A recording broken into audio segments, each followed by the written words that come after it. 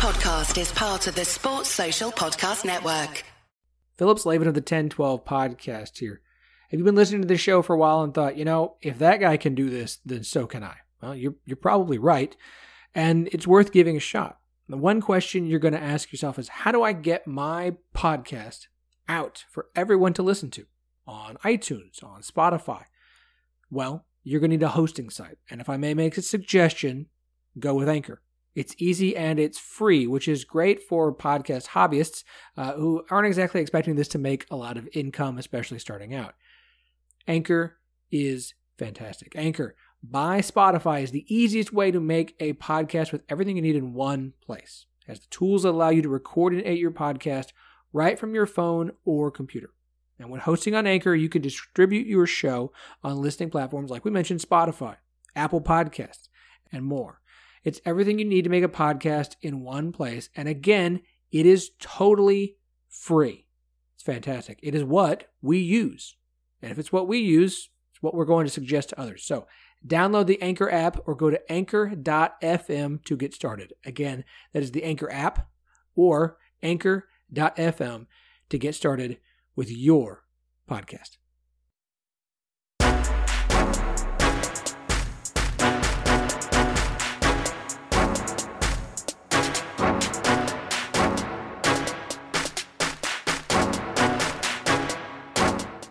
Welcome to the 10-12, the podcast that covers all 10 teams in the Big 12 Conference. I am your host, Philip Slavin. Thank you for joining me today. Oh, I forgot to say 12 and 14.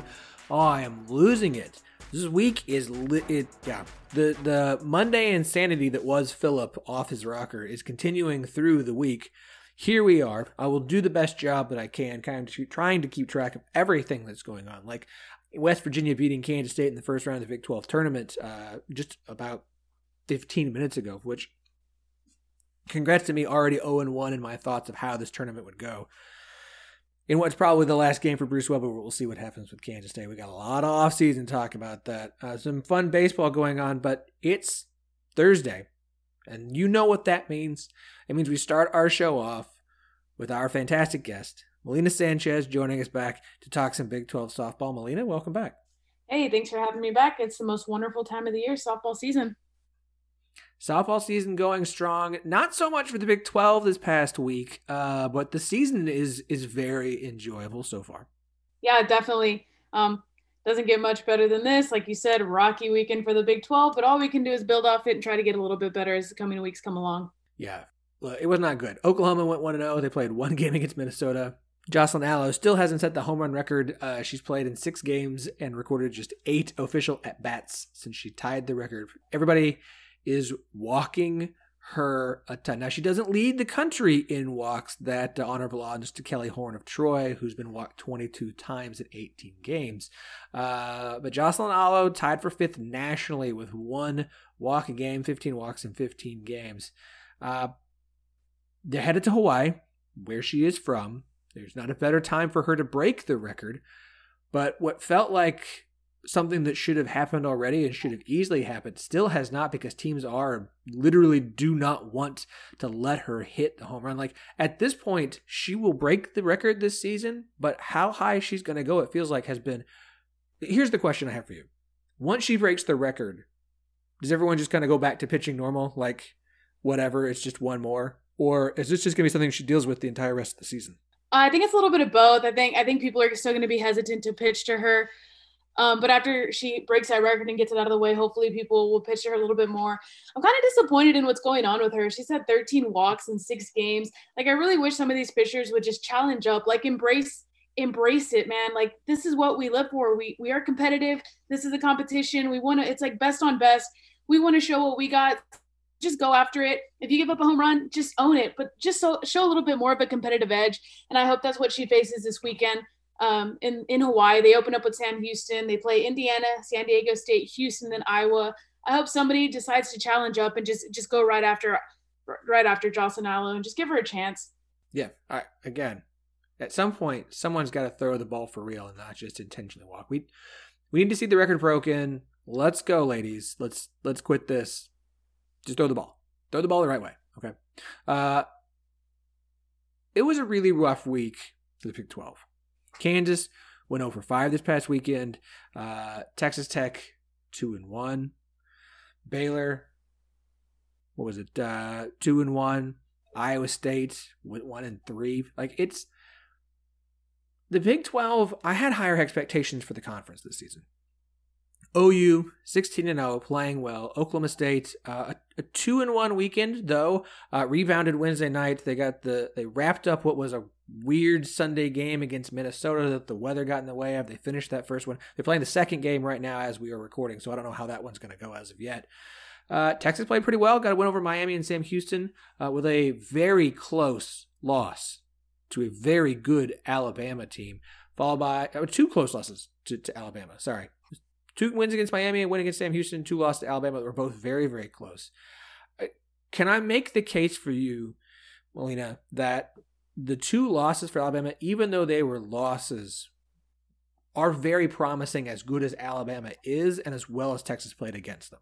Yeah, they are very promising. They knocked Montana Felts around that first game. Montana giving up 4 earned runs. Her ERA is sub 1. So that was really impressive. I actually tweeted that first game against Alabama. I said an improved Texas softball team tonight showed great Texas fight. Sophia Simpson, Katie Simeus are absolutely stars for the Texas softball program. So they have a really bright future ahead for both them and the team. So it's a really good thing when you see young ones contributing to the team like Sophia Simpson and Katie Simeus. And with Alyssa Washington getting inserted to the lineup, she's really been a spark plug for them. So I think she's earned a spot in the lineup, and I really see some good things coming ahead. We'll see how they do in the Bevo Classic this weekend.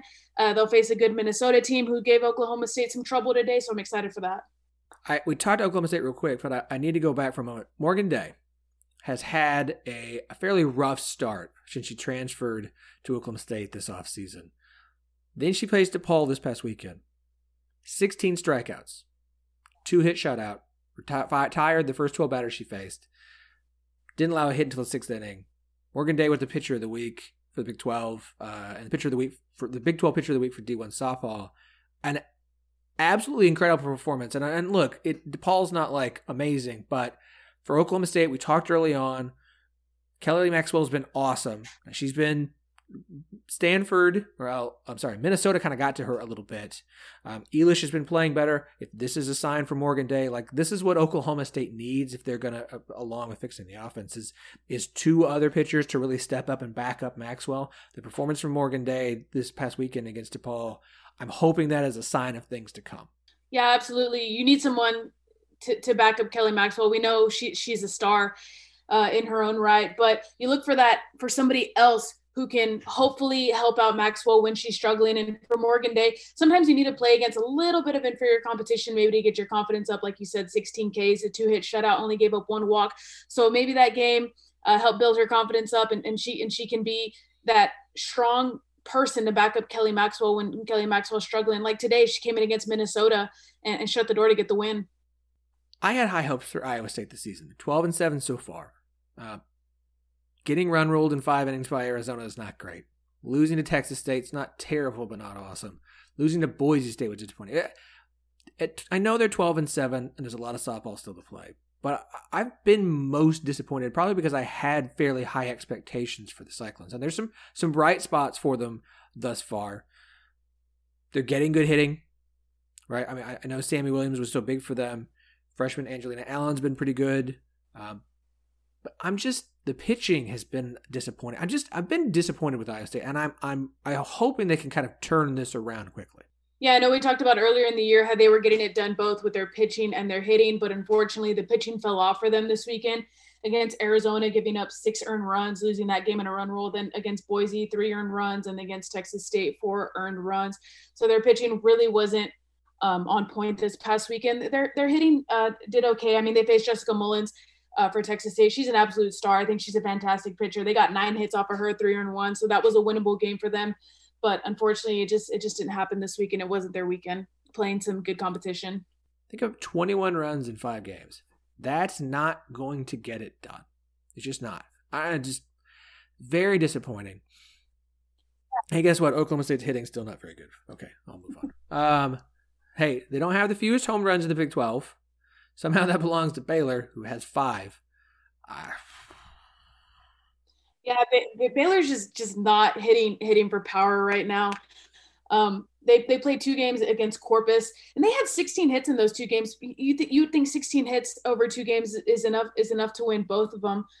But they're just not piecing together. They're just not coming through. They're getting the hits, but they're just not scoring people, and that's just a problem for them right now.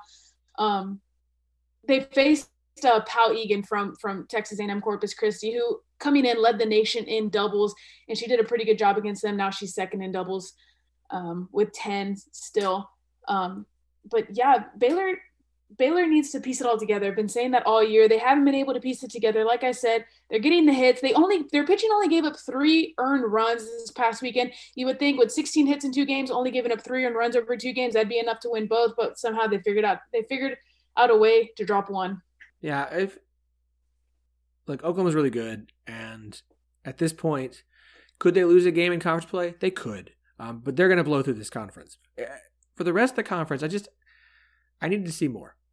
I do, and I'm a little bit disappointed in just about everybody not named Oklahoma, Texas, Oklahoma State especially, Iowa State. And I get griped at by my buddy Joel when it comes to baseball because he's like, there's 50 games, when I'm grumpy, 16 games into the season. And again, we're not that far in, but at a certain point, at what point in the season do you stop and go, okay, it's time to be concerned?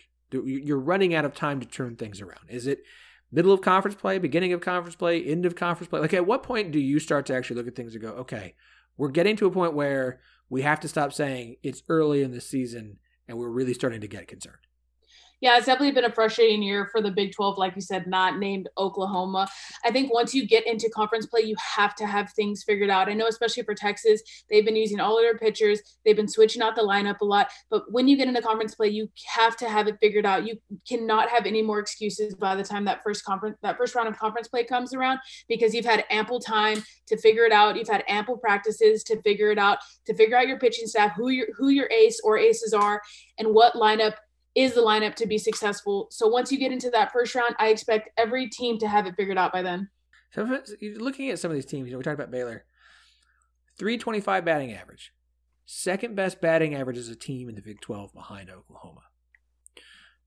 But only 100 runs, only 5 home runs. So as you mentioned, your point is valid. Like, they're just not hitting for power. So they're getting hits, but they're just not doing enough. It's really interesting. Meanwhile, I feel like their pitching is good, but it's second worst in the conference. Some of this stuff is a little bit confounding to me. It feels like teams have one thing that they're good at and they're struggling at something else. Oklahoma State is second in the conference pitching, team ERA of 2.62, but they're sixth in batting average. As a team, they're just it is a very the whole conference. I love it. I love softball.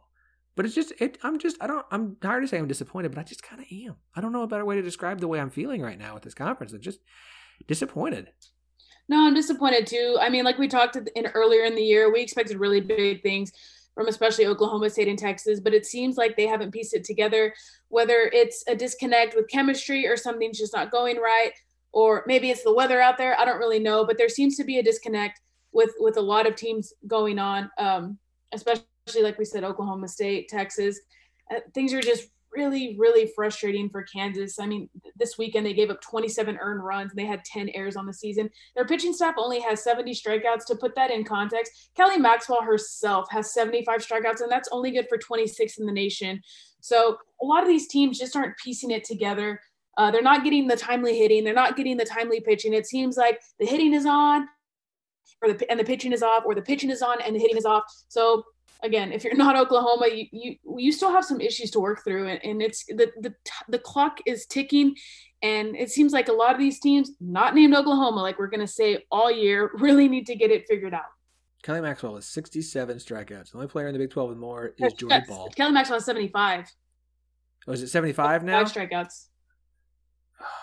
Big 12's got to update their stuff, because I'm looking at the Big 12 stats at this moment, and it says 67. Oh, at the NCAA website. Someone's lying. See, there's some conflict there, because I was looking at some batting average individuals, and they are not the same. So someone's not getting their numbers updated fast enough. All right, let's look ahead to the weekend. We've got some interesting matchups coming up. Iowa State headed out to Long Beach. Oklahoma State's going to be in Memphis. Texas hosting quite a few teams in Austin. Baylor and Oklahoma headed out to Honolulu. Woo! Looking at the weekend, what are some of the matchups you're most intrigued in? Yeah, I'm looking at Oklahoma, man. I'm just waiting for Justin Allen to break that record. I'm waiting for somebody to step up. They play, I don't want to say cupcakes, but they do play a lot of fairly easy games. Should go 5-0 on the weekend in Hawaii. I'm looking at Texas playing a really good Minnesota team. So I'm excited for that. But no matter what, there's always a lot of good softball games going on this weekend. I don't care who it is. There's always going to be great competition. There's always going to be some great upsets happening. So no matter which way you look at it, it's going to be a fun time. Baylor, Oklahoma are going to go at it in that Hawaii Rainbow Classic, and that should be a good one. We'll see a Big 12 on Big 12 matchup and see how that goes. Little conference play and non-conference coming in early. Very, very nice. Yeah, Kansas is kind of off through the weekend. They'll play Iowa on Sunday. And then a couple of games on Monday against Wichita State and Southeast Missouri. Texas Tech going to host Tulsa, Texas A&M. Iowa State, UCF on Sunday or Saturday at 2 p.m. in Fullerton. Look, UCF's been really good. I've really enjoyed watching UCF. They're a little up and down, but they have been really good. I'm really excited to see when they get to the Big 12. I'm going to keep my eye on that one. OSU's trip to Memphis. It should be a pretty easy weekend for Oklahoma State in Memphis. I'm supposed to go to Memphis this weekend and watch and play South Dakota at 1 o'clock on Saturday and take my eldest, but it's supposed to be like 40 degrees and snow on Friday night. So I guess that's out of the running. Hopefully I can find that on TV somewhere. We will see. Texas hosting Minnesota. Minnesota's been giving Oklahoma State some trouble. So a couple games there that should be pretty interesting. It's a pretty light schedule as far as challenge for the Big 12. So hopefully this is a weekend where the conference as a whole can come away with nice records, even if it's not against the most daunting of competition, but can come away feeling pretty good and kind of shaking some of last weekend off. Yeah, absolutely. Like you said, a little bit of an easier schedule. Now that doesn't always equal wins. Like I said, it does not. Crazier things have happened. But yeah, hopefully the Big 12 can do a little bit better than they did last weekend with a little bit of easier games. Texas is facing Drake and they're facing Nichols. Oklahoma's playing Hawaii and California. Oklahoma State with Memphis. Iowa State with Boston University. So a little bit of an easier route this weekend versus last weekend. I'll say this for the Big 12.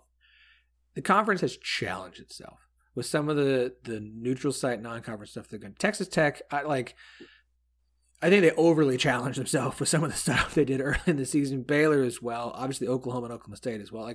There have been some matchups that the Big 12 has challenged itself with that you just kind of look back in hindsight and go, I know you want to help your team grow, but some of that might have been too much for the team that you had coming into this season.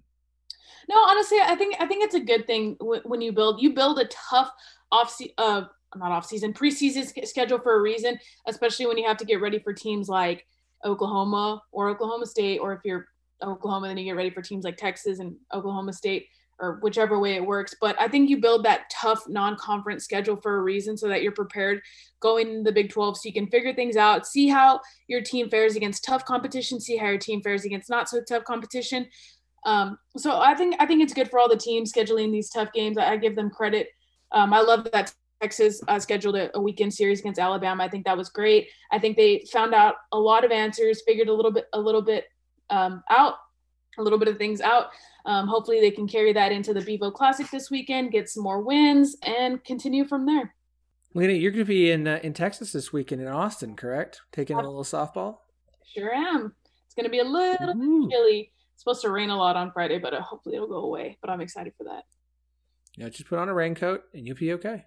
Oh, I don't. I don't care what it is. I don't care if it's snowing. As long as they're playing, I'm going to be there. Very good. Very good. Lena, you were awesome as always. Love doing this. Can't wait to do it again next week. We're gonna come up with I'm gonna come up with something clever for us to do next week. I don't know what it is yet, but I'm sure I'll think of something. We're gonna see what kind of fun we can have talking about softball. Lena, as always, it is a pleasure. Enjoy your weekend in Austin. Everybody, we've got plenty more coming up. My good friend Luke McMurtrey, NFL agent, is gonna come up. You want to hear this. Yes, we talked some NFL Combine, but Texas Tech fans, if you're listening, Texas fans, if you're listening, you guys, you're going to want to hear what he has to say. I'm going to have to post some of it on Twitter because it's good. It's good stuff. So stick around for that. We will be right back. March Madness is almost here, which means it's time to turn your podcasting ears to Midwest Madness to make sure that you know what's going on with all the Big 12 teams heading into the tournament. I know that you want to know where to put them once they're seeded. I know you want to know for sure who they're going to be, and I got you. Don't worry. Just be sure you're listening to Midwest Madness. We'll be getting into bracketology. We're going to be getting into seeding. We're going to get into updates on every single game that happens during the tournament, and you're not going to want to miss it. So be sure to listen to Midwest Madness wherever you get your podcasts. Kansas State men's basketball season came to an end on Wednesday night, losing to West Virginia in the first round of the Big 12 tournament, 67-73. It's the end of the Kansas State season. There's not going to be an NIT bid for a team that's 3 games under 500, and I'm not sure they would take one. They might. But more importantly, this feels like it's likely the end of Bruce Weber's career as the head coach of Kansas State Wildcats. It's been the vibe coming into the season. And while I think practically it's the right reason, from a sentimental standpoint, it stinks. You can't not like Bruce. Guy has been a stand-up guy and an excellent representative of Kansas State. But it's time. It's felt like time since he got hired, and that's probably not fair. It's probably not. It's a hiring that Kansas State fans didn't love. It's not who they wanted. And it's felt like his entire time there, through his entire career as the head coach at Kansas State, he's been defending his job. 10 seasons. 2 Big 12 titles. He had a nice 6-minute press conference after the loss that felt less about the loss of the Big 12 tournament and more about his career, because while it's not official, it does feel like it's the end. And he had some great quotes, some great things he said. And if you can find the full 6-minute interview, you should. I can't play it here. Go look up Sully Ingles at Sully Ingles, SullYengels. He tweeted out the full 6-minute and 12-second interview. Bruce gets pretty emotional about the 3:40 mark, and it's quite good. But he has a quote, and I loved it. He was naming some of the previous head coaches who had been at Kansas State. Lon Kruger, didn't win a title. Dana Altman, who didn't win a title. Bob Huggins, who didn't win a title. Frank Martin, who didn't win a title. Bruce Weber has 2 Big 12 titles. And he made the point that, he doesn't get a lot of credit for the one in 2013 because it was somebody else's guys. But 2018, 2019 season, those are his. And I feel like looking back on Bruce Weber's career at Kansas State, once you got to that 3-year stretch from 2016 through 2019, he had to keep it going. And it was a fantastic 3-year stretch. 3 straight years of making the tournament, an Elite 8 run, a Big 12 regular season title. I get it. Kansas State fans want more. But you got a lot more out of Bruce Weber than I think we give him true credit for. You can't take away that 2019 Big 12 title. That's all his guys, his staff, his team.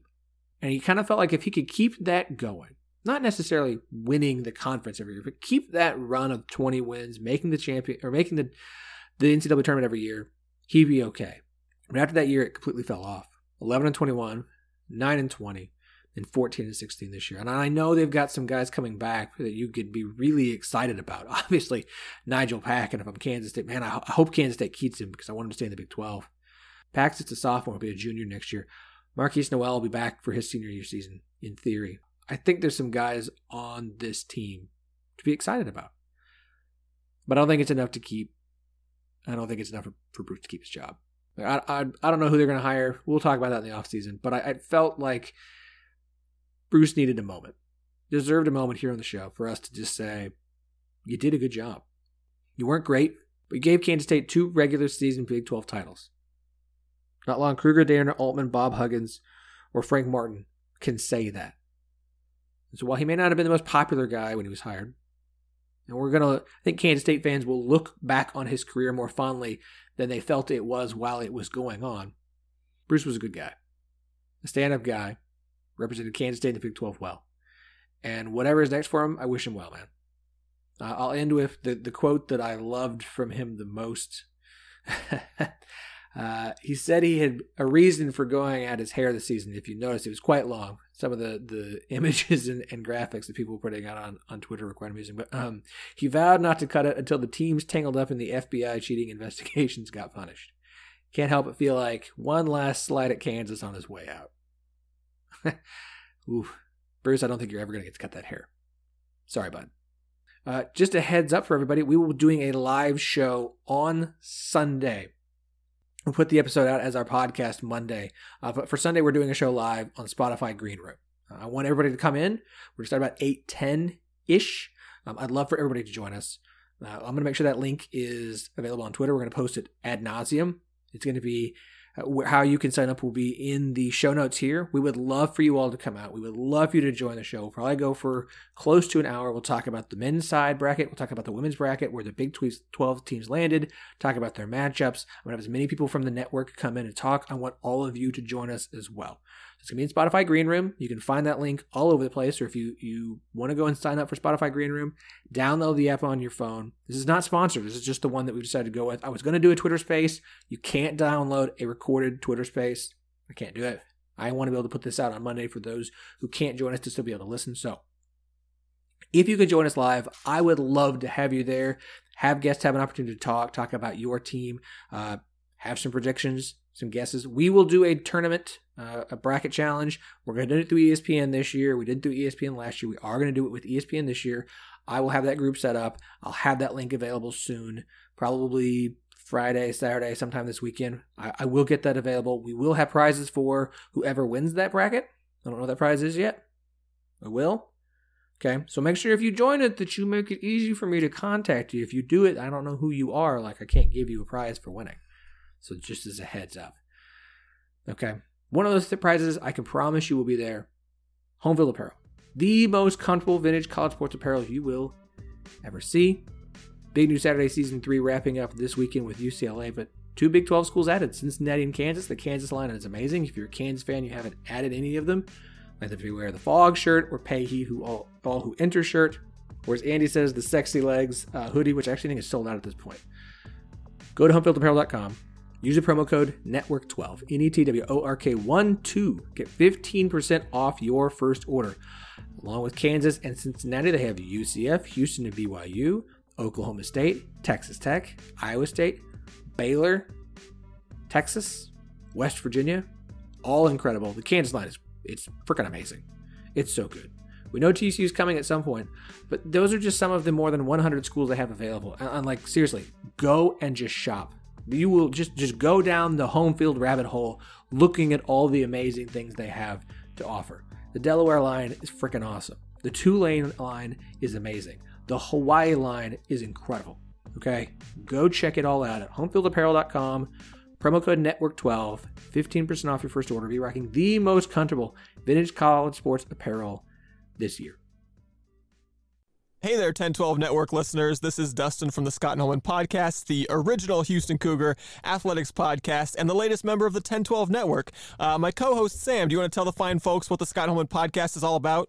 I sure do. We come on here at least once a week and we talk all things going on in the world of Houston Cougar sports. Plus, we usually find time for some of what's going on in our future conference, our current conference, and really the college sports world at large. We're not just a football, men's basketball podcast. We really pride ourselves here on the fact that every single team that wears the Scarlet and Albino in Houston in their jerseys gets time on our show. Plus, from time to time, we bring on some guests ranging from opposing team experts to even former Olympic great Carl Lewis. So be sure to search the Scott and Holman Podcast wherever you listen to podcasts. And remember, we spell podcast P-A-W-D cast because we are oh so funny like that.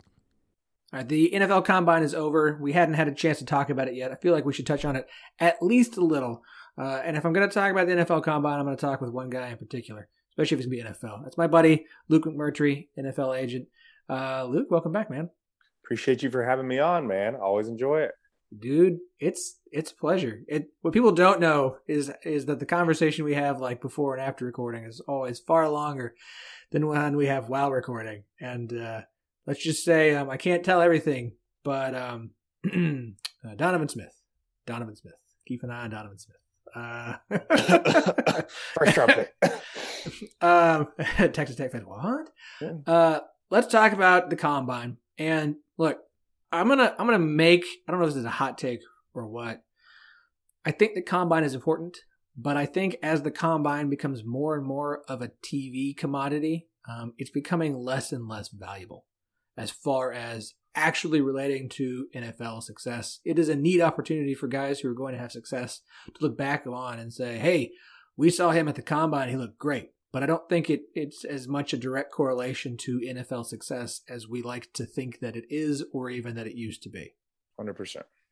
No, exactly. Especially this year, for people who didn't know, the NFL Combine decided to do the bench press, the 40-yard dash, and all on-field exercises on the same exact day. So a lot of people probably saw on ESPN and NFL Network, agents were actually saying their players are going to boycott the NFL Combine because of this. Typically, they're all spread out throughout the days, the central nervous system of the player. You need those spread out if you want to have the best times. Not only that, but at the Combine, they squeezed it all into one day, all the workouts, and they moved it all to prime time just for the fans. They're not thinking about the players. They just moved it all prime time for the fans.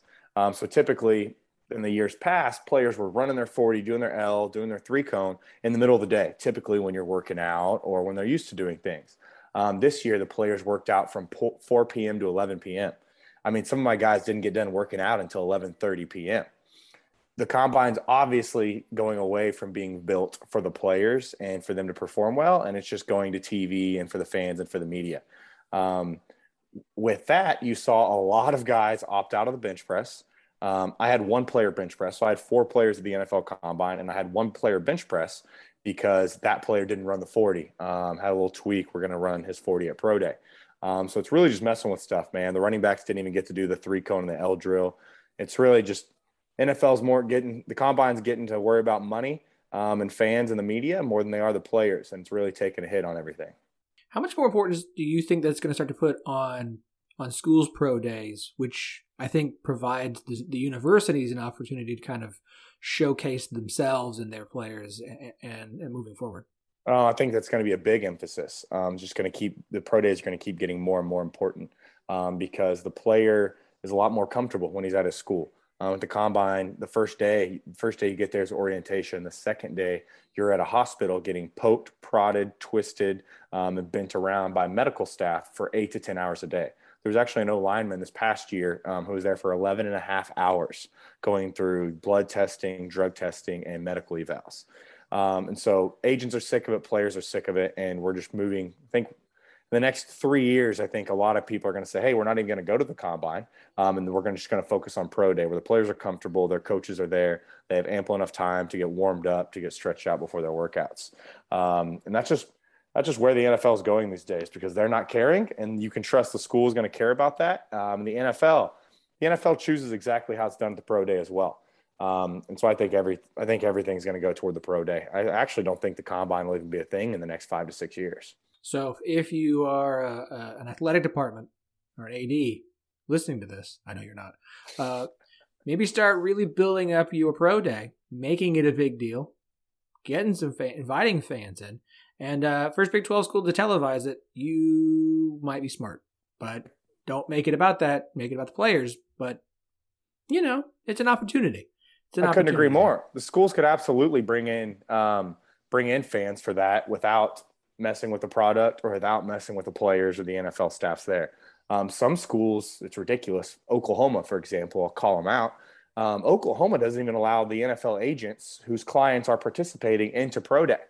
And so there are a lot of things schools could do better with pro days. I do think that'll hopefully get ironed out and start to work on. But, if an AD and a creative staff really sat down and think, how could we market this? How could we get our fans involved in this? How could we give a true, in our shoes point of view of what goes down on pro day and how it works? Oh, that'd be awesome. I think fans would be all over it and it wouldn't hurt the players at all. Look, you want to put it on the YouTube channel? I will put it on while I'm at work and just have it on in the background and watch every Cowboy participate because that's the kind of fan I am. And I think a lot of fans are like that. So let's talk about the Combine for a minute. Obviously, some of the news we saw, some of those 40 times, Tyquan Thornton ended up with a 4.28 official time of the 40, which was pretty dang fast. We had 3 Baylor players. Baylor just recruiting for speed, recruiting for speed, recruiting for speed. You had Tyquan Thornton with the 4.28, Kalen Barnes with the 4.23, and JT Woods with the 4.36. So you got quite a few Baylor speedsters. They love speed at that school. I mean, it's pretty impressive, and I do think it speaks to kind of showcasing what Baylor's emphasis has been in recruiting. Absolutely. I think they did a lot of recruiting like, hey, let's go get athletes, specifically track athletes, and let's see what we can turn them into. Let's develop them and let's coach them into football to be football players, and let's see what we can do. With JT Woods, Kalen Barnes, and Tyquan, people have been talking about them for years because in the NFL community, because everyone knew, hey, these guys are speedsters and they're going to be good guys. They're going to be good prospects.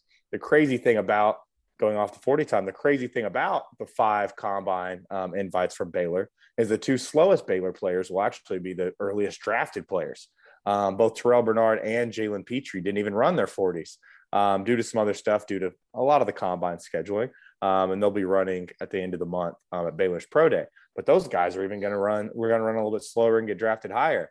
But I think there's something down there in the water at Waco because Terrell didn't run his 40, but when he did his 3-cone, did his L drill, when he did those, his short shuttle, all that, he had top 5 was top 5 with the inside linebackers, his vertical jump, broad jump, and everything.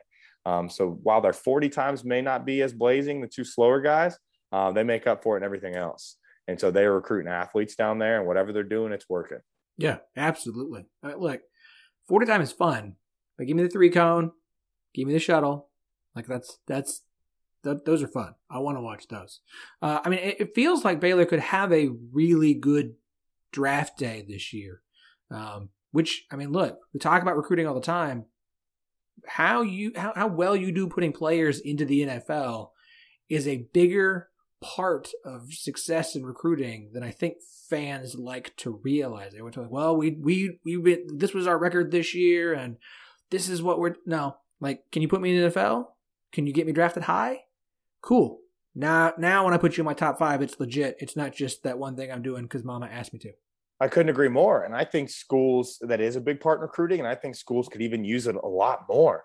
Because wow, it's awesome to go to a college football team, to go deep into the season, go to awesome bowl, go to New Year's 6 bowl games, maybe even make the playoffs. What really matters is go to the NFL. If I ever talk to a high school kid I meet or a family friend reaches out, kind of like, hey, what do you think of these schools? What are you hearing? I always suggest look at how many players they put into the NFL, because that's what matters. Like, yeah, you're going to sorry, people won't agree with this, but you go to college, yeah, you're going to get a degree. It's cool and all, but if you're going as a college football player to a Power 5 school, your goal is usually the NFL. And so I think that's exactly what they need to look at. You go back and look at Baylor's recruiting class with those 5 guys we had mentioned who were at the combine this year. Well, 6 guys, sorry, they had Tristan Ebner there as well. If you go back and look at those 6 combine guys that they had, none of them were 5-star recruits. I think 1 or 2 of them was a 4-star, but they aren't these big time recruits. But they're going after athletic traits, speed, agility, and developing these guys, and that's how they turn into. So not only did they go win the Sugar Bowl, win the Big 12 title, they're putting guys in the NFL. And if you're a college player if you're a high school player, looking for a college program, I wouldn't be looking anywhere else. You mentioned Petrie, 4.18 on the shuttle. Another guy from the Big 12 did really well, Nick Benito with a 4.23. I mean, what have you heard about Benito so far? Benito's good, very good edge rusher. I think some people thought he was going to have a bigger year this year than he did. But I think he's day 2 pick all day long. I don't know if he's going to be a second, don't know if he's going to be a third, but he'll be a day 2 pick, absolutely. And then on Jalen Petrie, a lot of fans, I've seen some mock drafts and seen some stuff on social media talking about him, maybe in the 3rd round, 4th round. Jalen Petrie is going to be a top 50 pick, mark my words. The NFL absolutely loves him. I know this is bold to say, but he's Honey Badger 2.0. He really, really is. If the Chiefs were to move on from Honey Badger, I would not be shocked if they went and got Petrie with their late 1st round pick. That's exactly what he is. He's a 10 out of 10 human being. He's a ball hawk on the field. You can put him anywhere and he can play any position on the defense. That kid's a stud. I think he ends up going late 1st, early 2nd. And I think Benito goes day 2, so round 2, round 3. We got to talk about the guy who, from a fantasy standpoint, because that's how I look at a lot of this, is moving up draft boards for sure. And that's Breece Hall. And at this point, I feel like, and look, running back, you never know. I would be, if he's not at worst, the second running back off the board of the draft, whether that's second round, third round, I would be immensely shocked. What are you hearing about Brees and the likely landing spots and how NFL teams are viewing him? No, good question. The NFL teams like him a whole lot. He's a good kid with literally nothing bad about nothing off the field. Has no off the field issues. Was a good blocker. Could catch the ball out of the backfield a little bit. Can make guys miss in the Big 12. Teams like him a whole lot. And similar to Nick Bonito, I think he's a day 2 pick. I don't know if he'll be the second running back off the board, just because you never know how that stuff ends up. Now, if I'm an NFL GM, I'm taking him running back 1 or running back 2. This year, there's not that one guy, who's like a Saquon Barkley or something, or Leonard Fournette even, where like, oh my gosh, this is by far and away the number 1 running back. But he's probably my favorite running back in the draft. And I do think he goes day 2. There's just not that. NFL's getting away from drafting those running backs in round 1. And so same thing, I think he kind of falls into that. So where he goes round 2, round 3. Good kid. His personality, talked to a team. I brought him up. So he was training at Exos in Frisco. That's where Jalen Petrie trained. Terrell Bernard, a couple other. Who else trained? I think there's an OU guy there. Perron Winfrey trained there. So some Big 12 guys down there. So I was talking to a scout about him. He asked me what I thought. I thought a good kid, real quiet. And the scout was like, "Yeah, man, had him in for an interview, and he just didn't talk much, man. I didn't know if he had any personality. I didn't know what he did. Like he was just ball. Like it's all he cared to talk about. We asked about off the field stuff, and he just didn't really talk much. All he did is care about ball. So the kid's about business. I just need to hear a giggle or a laugh out of him or something. But no, he does everything by the book. He's a great kid. And I think he's going to have a good career. Day 2 pick for sure. Anybody from the Big 12 who was at the combine you think did themselves the most favors? Did themselves the most favors, I would say Jalen Petrie with his interviews. He was at Senior Bowl as well, so did really great on interviews there and did well on field. But a guy, kind of a sleeper late-round guy who I think helped himself a lot is Malcolm Rodriguez, linebacker from Oklahoma State. He looked like an absolute brick house. He was jacked, did really well in interviews, was very confident, had good personality from what I heard, and tested very, very well for a guy of his size.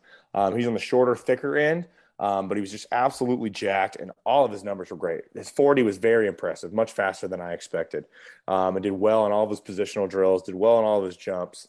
I think he really helped himself, and I think he helped solidify himself a draft pick.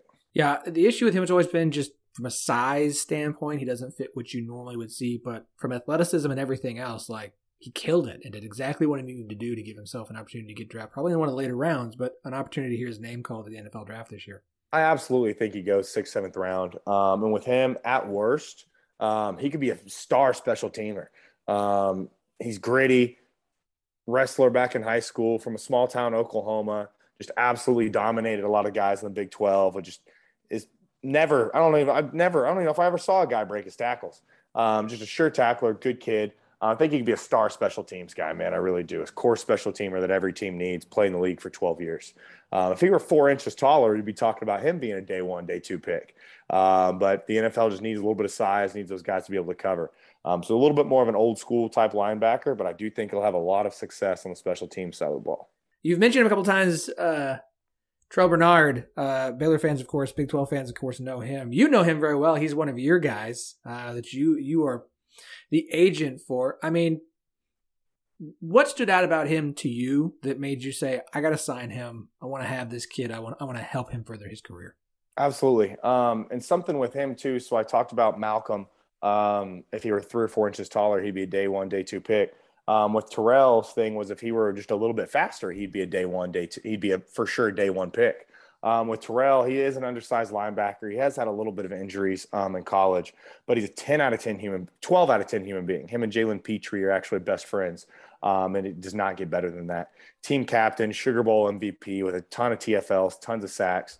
Asked around the NFL and asked people around the Baylor program about him, and they're like, dude, you literally can't find anything bad on the kid. He's dated the same girl since he was 13 years old. They lived next door to each other growing up. She came to Baylor with him as well.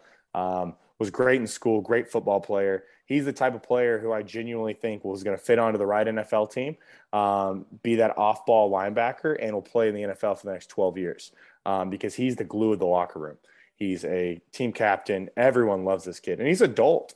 I mean, he's in his young 20s still. He's coming out in his rookie year. He will be more mature than I would say 90% of the NFL. Just from a team standpoint, there's nothing more you want in a linebacker with that role-playing linebacker, that off-ball guy, than Terrell Bernard, and that's my pitch on him.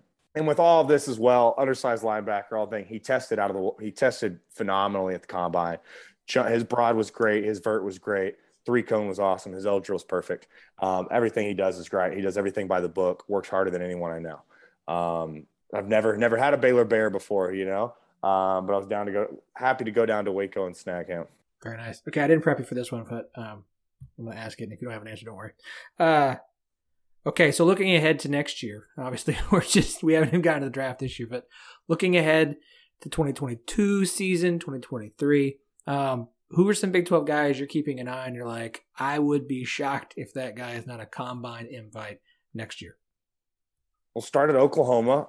They've got a couple, obviously, as they always do.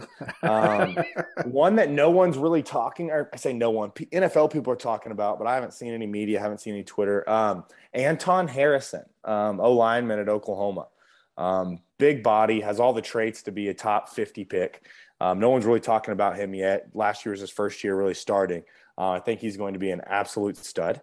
There's a D tackle at Texas a lot of people are talking about. I sound uneducated on the topic now that his name's not coming to the top of my brain. But a D tackle at Texas, who I'm hearing as well is going to have top 50 to top 100 grades. And then a kid that everyone was kind of surprised that went back to school, DeMarvion Overshown, linebacker at Texas. I think he's 6'4", 6'5", very, very skinny, like 220 pounds. So needs to put some weight on at linebacker. Actually committed to Texas as safety, which kind of explains the weight. But I think DeMarvion has the traits to very well be a first-round pick. Some people are talking about him a little bit. He had an okay year at Texas last year, but he has all the traits to be a big-time guy. The D tackle, of course, now the name's coming back a little bit. Nope, never mind. Can't figure out this. Alfred. Alfred's his first name, and I don't know why I can't remember this guy's name. Have Alfred Collins. There we go. There you go. Haven't started recruiting for next year, so didn't have the name down. But Alfred Collins is going to be a big-time guy that no one's talking about yet. Very cool. All right. Good Oklahoma job. Oklahoma State had a corner, man, and I thought they were he transferred out. They had two corners that transferred out, actually, didn't they? They had a kid, an LSU guy and an Ohio State guy.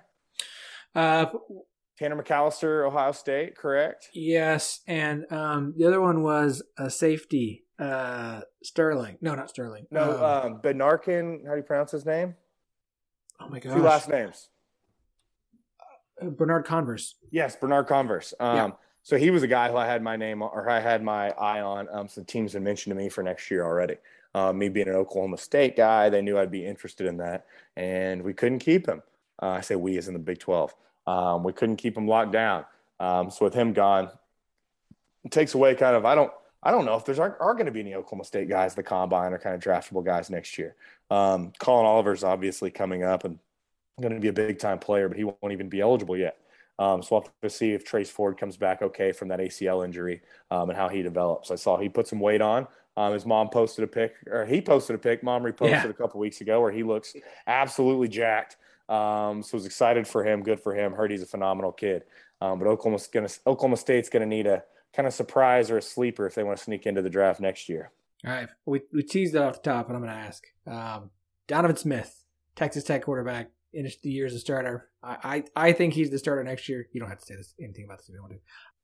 Why? What are you hearing about him what are you hearing about this guy? What do you hear? There's some early on buzz about this kid. Finished the season as a starter. Going into this season with the new coaching staff, some people are saying he's going to have a little bit of a quarterback battle. I predict for there not to be much of a quarterback battle, to be honest. I think he's going to win it with flying colors. He's a lot younger than the quarterback they've got coming in. His tools, this is bold for you Red Raiders. He has the tools to be a top 50 pick, a first, second round pick. Absolutely. He's working with a phenomenal quarterback coach named Jeff Christensen. Google the guy if you guys are bored. Jeff Christensen is known as one of the best quarterback coaches in the NFL. Has worked with some top names. Worked with Mitchell Trubisky this past year. If you've seen Mitch Trubisky getting some hype in the NFL now about him maybe being a starter. Worked with Jimmy Garoppolo over the years. Works with Patrick Mahomes now as well. So he has some pretty decent names under him. Donovan's been working with him this past offseason, been working with him a little bit. And from what I'm hearing from NFL scouts and people around, they think Donovan Smith's going to be the real deal over the next couple of years. Ooh. Ooh. All right, I'm going to move Texas Tech up my rankings now. Hey, he's still young. I didn't say this year. The next couple of years, they're saying this kid is going to be the real deal. Someone I'm super excited about, who off topic or similar topic, Quinn Ewers at Texas, man. There's been a lot of hype around this kid.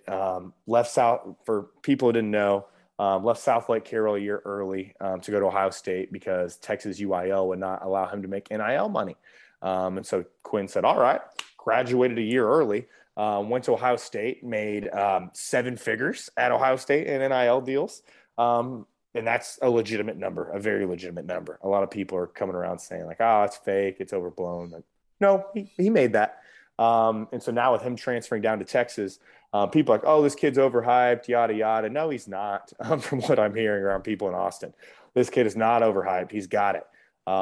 He's still getting in the playbook, still learning things around there. But talking to players and coaches around that program, they think he's going to be the real deal. I mean, scouting services were saying he's the best quarterback ever scouted. And you got to think how big time Trevor Lawrence was coming out, how big time Andrew Luck was coming out of high school. And so I think that kid's going to be the real deal. So the Big 12 is going to have some fun quarterbacks to watch over the next couple of years. Very good. Very interesting. All right, Luke, man, it's always a pleasure. Appreciate it, bud. Dude, the draft is still weeks away, so let's just mark it down for like every couple of weeks until the draft. We're going to get you back on. I'm going to see what other things I can pull out of you that I'm not supposed to. Let's do it. Yeah. All right, man. Hey, always a pleasure. Appreciate you having me on, man.